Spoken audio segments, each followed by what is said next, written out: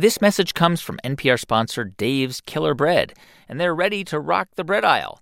Dave's Killer Bread is a leading organic bread for a reason: killer taste, texture, and nutrition. This isn't bread, this is bread amplified.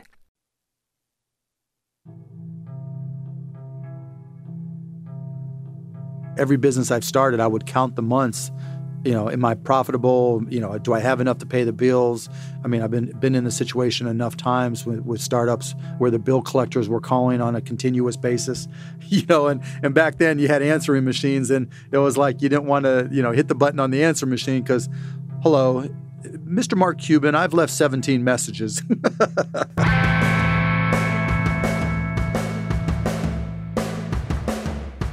From NPR, it's How I Built This, a show about innovators, entrepreneurs, idealists, and the stories behind the movements they built. I'm Guy Raz, and on today's show, how Mark Cuban figured out that something called the internet was going to transform the economy, and how he turned that hunch into millions and then billions of dollars. So if you know who Mark Cuban is, you've probably seen him on Shark Tank. Who are the sharks?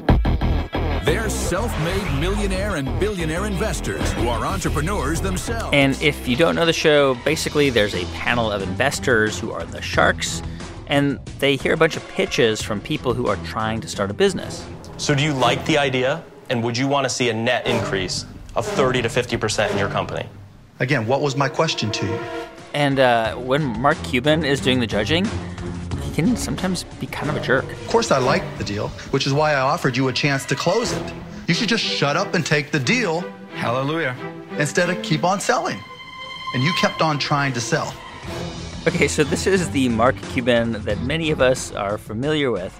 Self-made billionaire at age 40, owner of the Dallas Mavericks. But how he got to this point, here's the story. All right, so tell me what was Mark Cuban like the day he graduated from college? Like, paint that picture for me. I was a hustler. I was an entrepreneur. I didn't know. I remember making a list of potential industries I wanted to go into. You just wrote them down on a piece of paper? I wrote them down. Wow. Cable industry, technology, all these things that I thought would be up-and-coming industries. And I was just going to start applying for jobs until I got one. And my first job out of college was at Mellon Bank in Pittsburgh, which I kind of backed into because they thought I had my MBA. But I didn't. I had just taken all my MBA classes starting my freshman year at Indiana. Then they were kind of disappointed that I didn't quite have the chops that they expected. Yeah. So back then, banks were just going through the process of converting from paper systems to digital systems. So my job was to do systems integration or systems conversions. This is in the early 80s. Yes. And so that's where I got my introduction to computers, and really where I found that I really liked computers because I hadn't really taken it at Indiana. Yeah. And then I quit and went Why'd back. you quit? Just because I had no future there. It just wasn't for me. I just was not a good employee. But I tried to take initiative. I remember thinking to myself, I'm going to have an impact, and I'm going to try to do things differently to stand out. And I started writing a little newsletter. I'm thinking, while you were there? Yeah. While I was there, right? Yeah. It was just like, this is my mindset. I'm going to have an impact. I'm going to do what I think. You were a newsletter for like other employees there at the bank? Yeah, other employees at the bank and employees of the bank and of the bank we were doing the conversion for. And it was lots of humor in it. And it was hysterical, if I have to say so.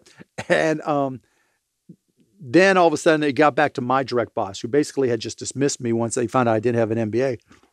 And he just tore me a new one. Yeah. He just ripped me and I'm like, okay, I don't belong here. Because he thought you were like this annoying upstart kid who was just kind of going over his head? Yeah, basically. He was like, who the hell do you think you are? And only he didn't use that nice a language. And oh, yeah, he just crushed me.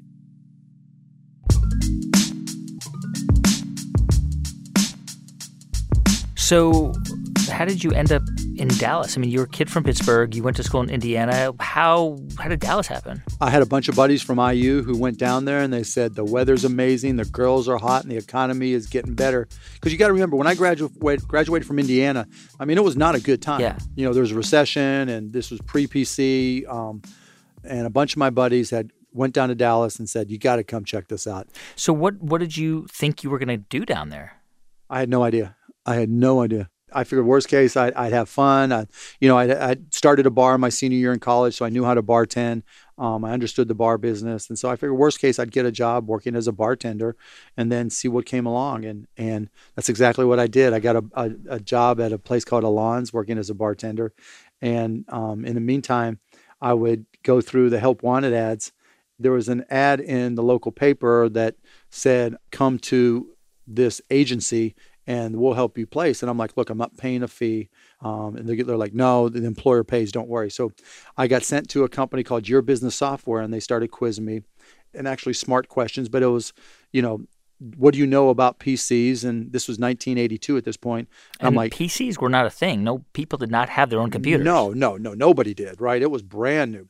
And I was like, I don't know a lot, but what I do know is how to open up a manual and read and teach myself, and gave them the examples of what I taught myself at Mellon Bank. Yeah. And so I got a job for $18,000 a year plus commissions at Your Business Software.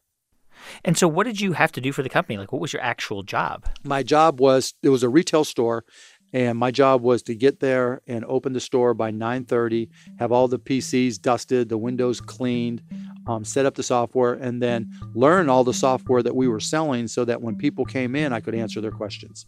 So you would just tinker and read the manual, and that's how you figured it out? That's how I taught myself everything. Yeah, because I couldn't afford. I actually tried to buy a TRS-80 from Radio Shack, and I didn't get approved for credit. I already had my Sears credit card and my Discover card taken and cut up. And so since I couldn't afford to buy my own PC, I would stay there late, or I would take one of them home and just crunch the hours and teach myself. Were you a good salesman? I mean, did you like... Oh, are you kidding me? Yeah. I was the best. I crushed it. How were you the best? One of my strengths has always been being able to put myself in the shoes of any type of business. You got a shoe store? Okay, I understand how that works. You got a bank? I understand how that works. You got, an oil refinery? I'll figure out how that works. And so if I'm able to figure out how the business works and what makes it profitable, then I'm able to, figure out how to apply the software to solve a problem. And the thing about the industry back then was it was brand new to everybody. And that's what I would tell people. It was so new to everybody that if I put in the time to learn it, I could stay ahead of everybody. And new stuff was coming out every day. Not as much as you see today with apps and everything, but new stuff was coming out every day. And it wasn't that hard if I put in the time to keep up with it. So was that your plan, like to just keep working for this company or whatever company came along? No, my plan was, I knew I was not going to be an employee long term. You knew you were going to do your own thing. Oh, yeah. I mean, how did you know that? Just who I am, who I was my entire life.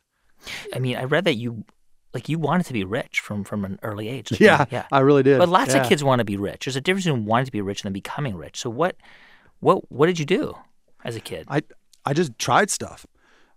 From packaging baseball cards when I was 9 or 10 years old and taking them down to the park and reselling them and marking them up, buying and selling stamps, selling garbage bags door to door, getting together a crew of kids and selling candies door to door. I mean, I remember thinking when I was 11 years old, literally looking out the window in our house thinking, if I hustled, I could move out of this house and take care of myself and pay my own bills. Whoa. 11. Once I realized I could sell and once I learned that selling was about helping people, then it almost became easy. And then it was just a question of effort.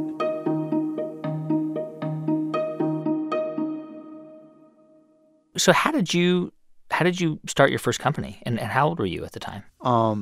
First, I got fired from Your Business Software because I went and I sold a deal that was going to make me a $1,500 commission. And the customer wanted me to, come pick up the check in the morning so that they could get started as quickly as possible. And so I said yes. And then I told my boss, look, this guy wants, Kevin wants me to come pick up the check now because they want to get started. He's like, no, you've got to open up the store. I'm like, I've got Barbara doing that. He goes, no, you got to open the store. And so I made the executive decision to go pick up the check thinking when I handed him the check, all would be okay. He fired me. So what'd you do? I took my commission. Because I was fired, I went and took some other customers I was working with and started a company called Micro Solutions. So describe what Micro Solutions what did it actually do? We're a systems integrator. So what does that mean? Yeah. What that means is we would take software and we would modify it to your particular business need, install it, and stay with it till it worked. So you were just doing this on your own? It was just you? I had a partner that helped do some software development, Martin Woodall, and he basically did our accounting. But more importantly, he was organized. He was anal as they come.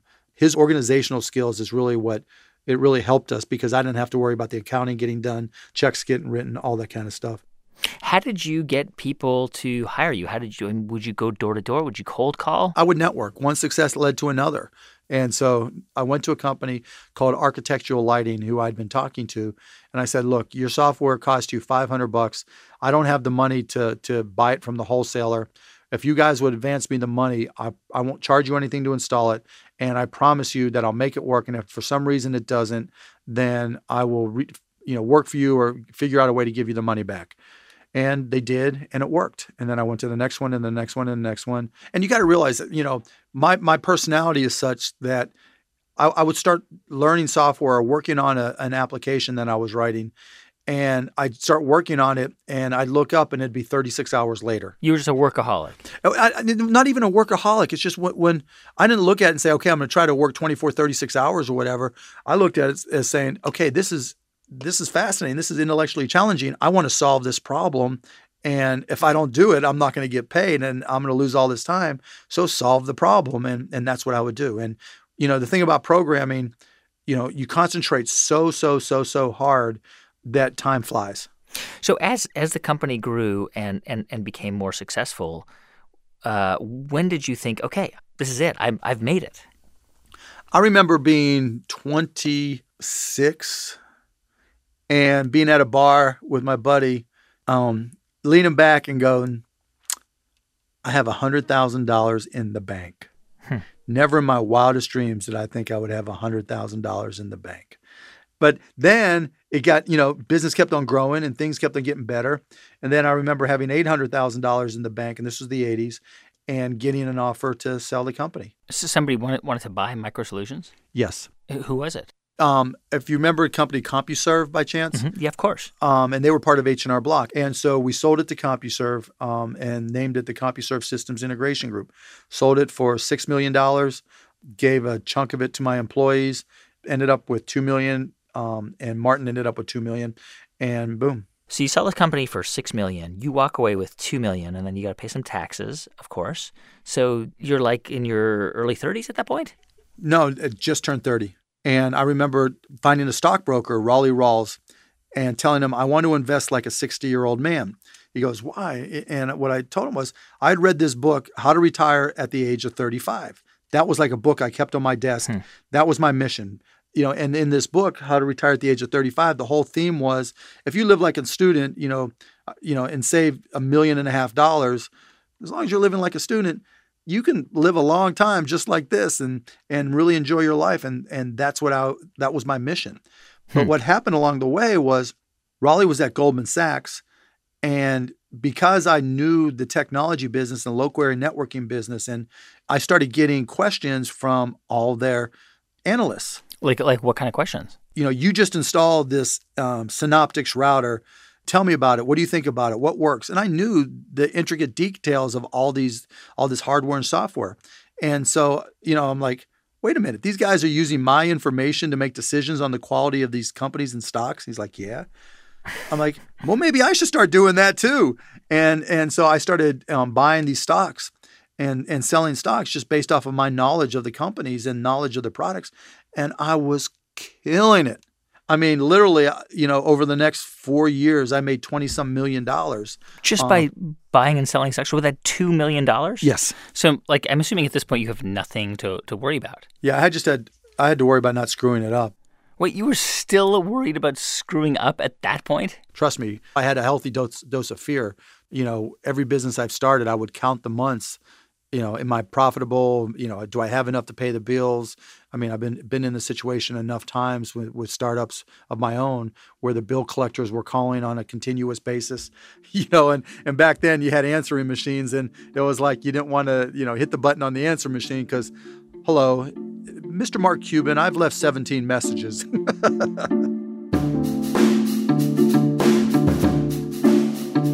Coming up in just a minute, how Mark Cuban figured out that audio on the internet was going to become a huge thing, and how that turned him from a millionaire into a billionaire. I'm Guy Raz, and you're listening to How I Built This from NPR.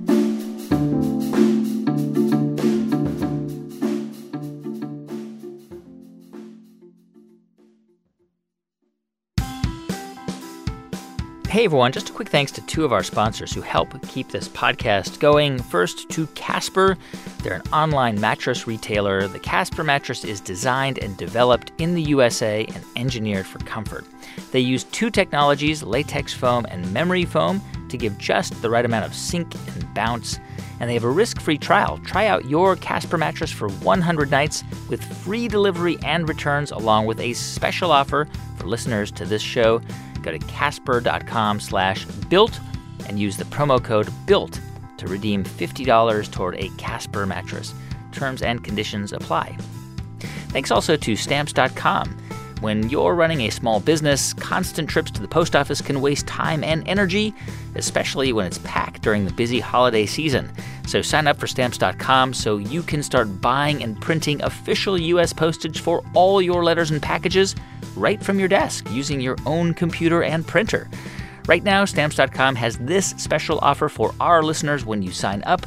It's a 4-week trial plus postage and a digital scale. So go to Stamps.com, click on the microphone, and type in BUILT. And one more quick thing before we get back to the show. Please do stick around till the very end, because that is where we feature your stories about the ideas and the companies that you are building. It comes right after the credits, so please do stick around. And now, back to the show. It's How I Built This from NPR. I'm Guy Raz. So Mark Cuban taught himself computer programming. He started a software consulting company. He sold it for a few million and was officially retired at the age of 35. But that retirement, it did not last long, because in the mid-1990s, Mark Cuban wound up starting another business. So what was it? How did it start? So my college buddy Todd Wagner came to me, and we used to get together all the time. And remember, I was retired, so I was the guy, let's go to lunch, let's have a drink. Yeah. So we would get together, and he's like, look, he's got this other guy he knows who's doing this thing with pagers to try to get sports audio transmitted to pagers. And I'm like, no, that's crazy. And I'm like, look, Indiana basketball. If we try to listen to Indiana basketball, we would have to have somebody in Bloomington, Indiana, hold a phone, yeah, with to the radio, right, and then we would listen to it on the other side here in Dallas, which was crazy. There's got to be a way. This new internet, and I've been playing with the internet. I'm like, there's got to be a way that I can figure out how to, transmit audio and eventually video over the internet so that we can solve that problem. I mean, right now that just seems totally obvious, right? But at that time, like in the mid-90s, did people think this was a good idea? No, hell no. People were laughing at me. Buy a damn radio. Yeah. But was it technology even there? No, it wasn't at that point. But I figured I could figure it out. And I was playing with NFS files and all this other stuff. And, I went and bought, a Packard Bell computer for $3,000. I set up an ISDN line at my house and just started playing and trying different things. Mm-hmm. And there were ways using WAV files and stuff that you could transmit audio. That had been done for a long time. But actually streaming it over the internet in a more efficient manner, that hadn't been done. So I set up a website, and we called it AudioNet, and then we went to a local radio station here in Dallas, KLIF. I went to them and I said, look, you know how cable TV is just blown up? And now you can get any network anywhere you have a TV. Right. I think this internet thing is going to do the same thing for audio and eventually video, that you're going to be able to stream things digitally all around the world. And we're going to really make the world a much smaller place. And you can make your signal a much more global business. And here's what we need to do. I'm going to bring an 8-hour VCR, and we're going to record your Norm Hitzges show and all this stuff, all your sports shows. And then I'm going to encode it and put it on AudioNet. So what did people start listening? Oh, yeah. Oh, yeah. Oh, yeah. And people started coming, and we started getting emails from all around the world going, oh, my God, you just cured my homesickness. I'm living in Korea. I'm living in Oklahoma or California, and I miss Dallas. Or I'm stuck in my office, and now I can finally get A, B, and C. And we're like, damn, we got something. And, we just started taking off from there.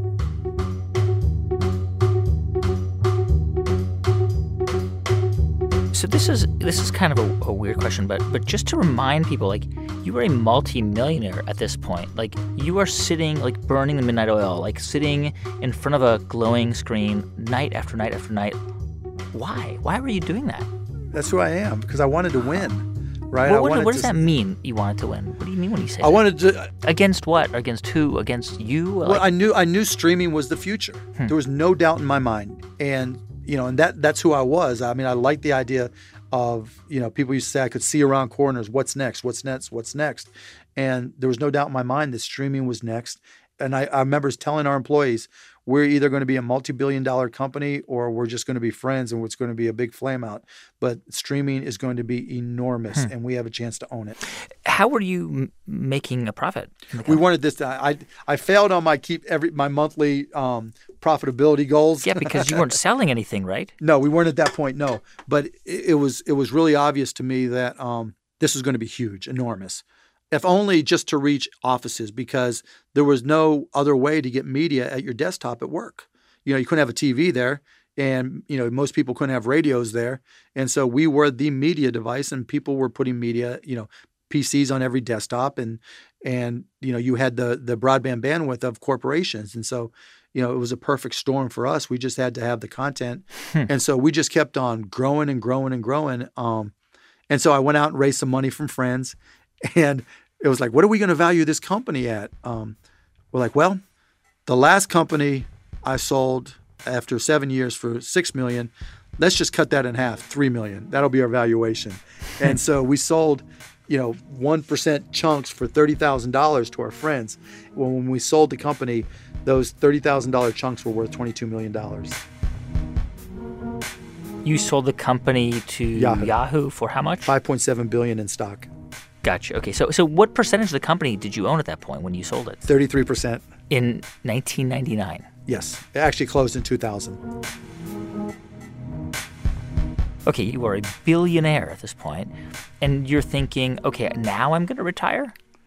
Yeah, kind of. Pretty much. And how did you start to think about buying the Dallas Mavericks? How did that come about? I didn't. How that came about was it was October or early November of 1999, and I'd been a Dallas Mavericks season ticket holder for a few years. And I remember going to the game, the start of the 99-2000 season, and it wasn't a sellout. And I was excited, but nobody else was. And I remember looking around thinking, God, I can do a better job than this. And I was with my girlfriend, now my wife, and I remember telling her, I can do a better job. And then, ding, ding, ding, the light bulb went off. I'm like, wait, I can put my money where my mouth is. And so that's exactly what I did. I talked to my sales rep who connected me with a guy named Mark Aguirre, who was a former player working for Ross Perot Jr., the owner, connected with Ross. Didn't even negotiate. I just said, you know what, whatever. And I paid him $285, which is probably $100 million too much. But yeah, so it wasn't like it was preordained or it was planned. That was my all-time goal. I've always been a basketball junkie. I've always loved the game. I played pickup. I still play pickup. It's in my blood. And, it was just seemed like, why not? So wait, you say you paid $100 million too much for the team? Yeah. When I bought the Mavs, everybody like, are you an idiot? It was the highest price ever paid for a sports team, $285 million, and everybody thought I was a moron. I mean, it seems so crazy now because NBA teams are worth more than $1 billion. I want to ask you about the NBA because you get in a lot of trouble. Like, you have been fined a lot of money for yelling at the refs. So do you cause trouble for fun, or do you just do it because you like to fight? Just depends on the circumstance. If I'm playing pickup or if I'm playing in a league, I'm never arguing over calls or whatever, and never have. If I'm in a league and there's a bad call, okay, that's the way it goes. In the NBA, it's a lot different, particularly when I first got there. When I first got to the NBA, refs really worked at managing the game rather than calling the game by the rule book. And I remember early on reading something from the director of officiating back then who said, we don't call the game the same in the last minute as we do in the first minute, which just infuriated me to no end. And then from there, it was just like, okay, I'm on a mission to make this fair. And it set me off with a lot of those guys and probably cost me a championship in 2006. But, it's come a long way since. And I think, I'm better for it and the NBA's better for it since. Because sometimes you yell at refs and stuff. I mean, do you? That's my spot. You know what? And to be honest, if you just see me outside a game, I'm as mellow as you can be. Right. So you're not like an angry guy. No. You don't have many reasons to be angry. No, I have no reasons to be angry. But during the game, that's where I let out my stress. It's like when I used to play rugby. Like during a rugby game, I'm going to try to beat the hell out of you, and then we'll drink afterwards. But that was where I let out my stress. And during a Mavs game, you'll see me yell and scream, and that's my stress reduction. Is that the same thing on Shark Tank? Because you can actually be kind of mean to contestants. Yeah. Right? Why? It depends who I'm talking to. If there's an entrepreneur who's got their life tied up in something, I'm not going to be mean, right? I'm going to be supportive, and I'll come up with suggestions even if I'm not investing. But if you're trying to scam me, if you're trying to pull a quickie, or your product's a scam, I'm going to nail you, because I know that people see these products and they'll go to buy them.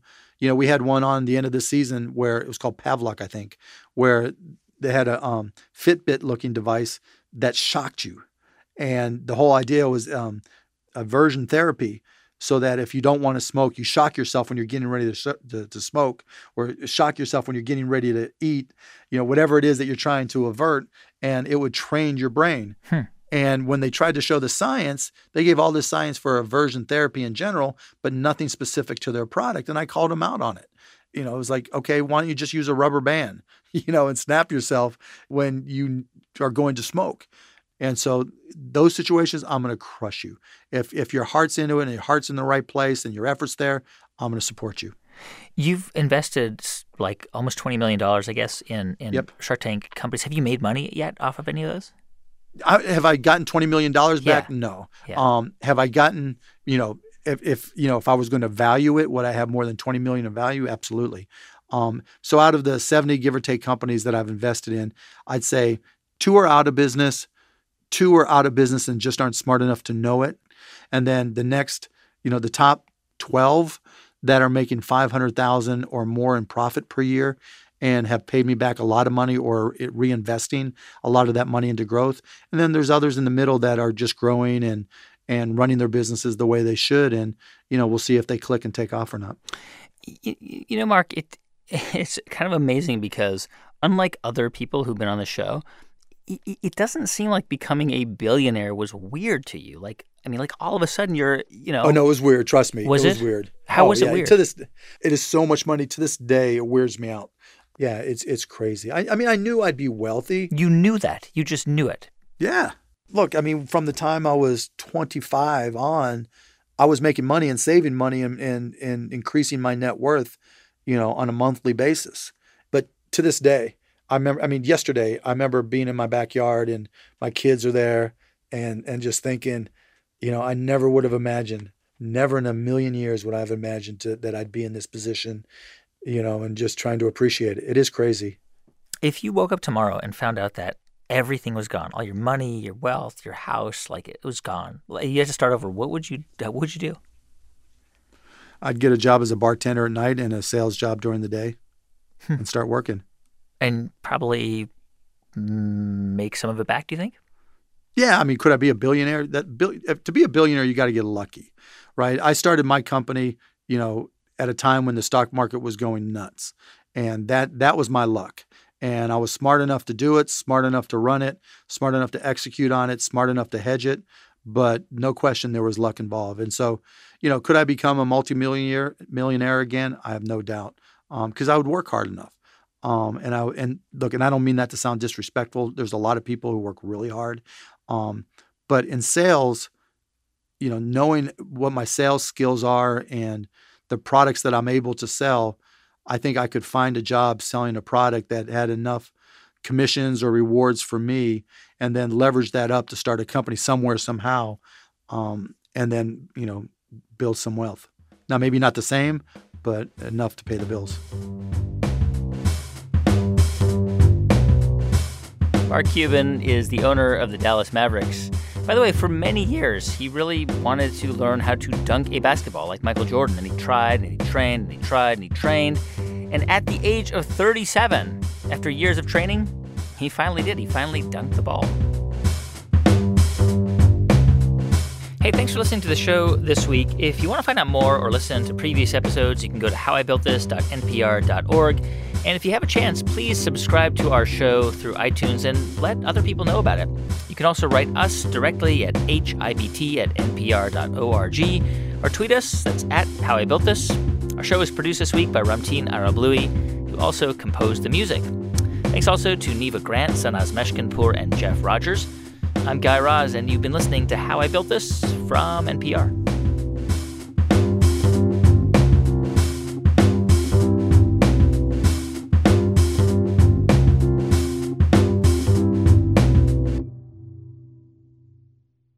Hey, thanks for sticking around to the very end of the show, because this is the part of the show where we've been hearing from you guys about the companies and ideas that you're building.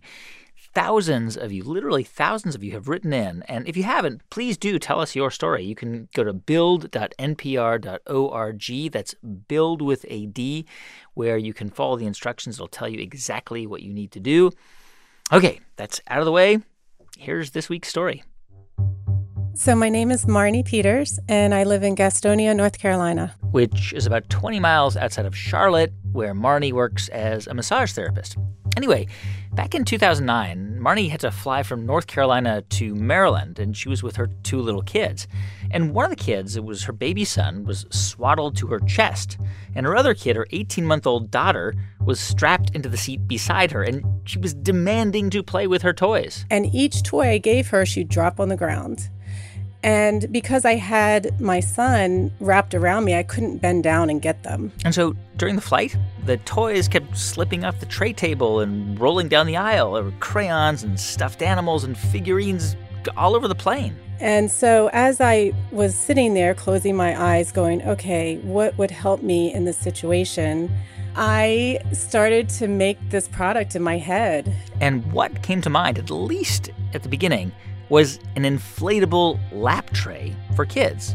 But the more that we traveled, the more I realized that they need a place to put their things, that they need a pillow, that they have to be able to carry it themselves. A bag, a pillow, a tray table, all in one.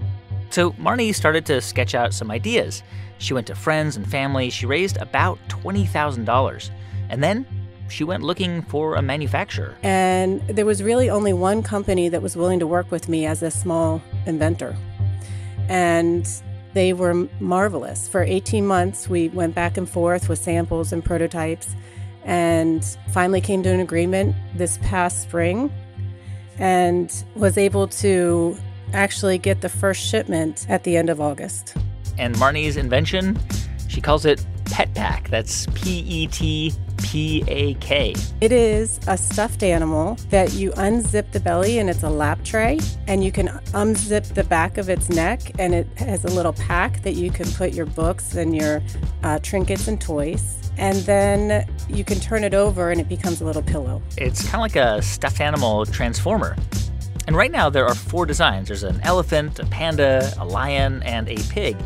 And so far, Marnie says she sold about 50 of them, mainly on Amazon. Everyone really wants to see me succeed. And because I've surrounded myself with these pretty amazing people, my friends, my family, it keeps me going even when you have those entrepreneurial slumps where you just go, okay, I don't know if I can do this anymore.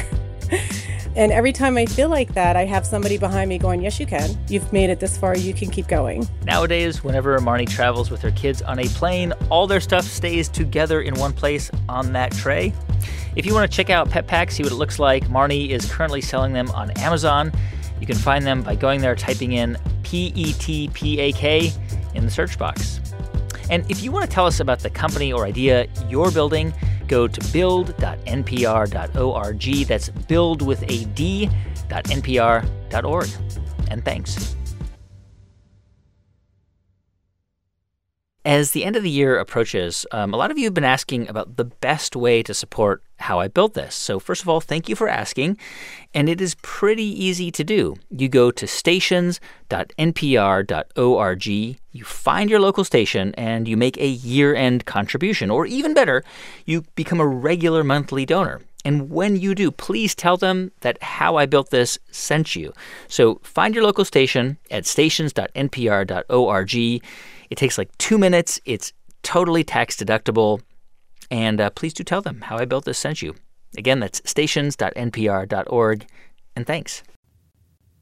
The news is about more than what just happened. You need to know why it happened, who made it happen, how it's felt in the communities you care about. NPR's daily news podcast, Consider This, gives you all of that, with context, backstory, and analysis on a single topic every weekday. It's not just information, it's what the news means. Consider This from NPR.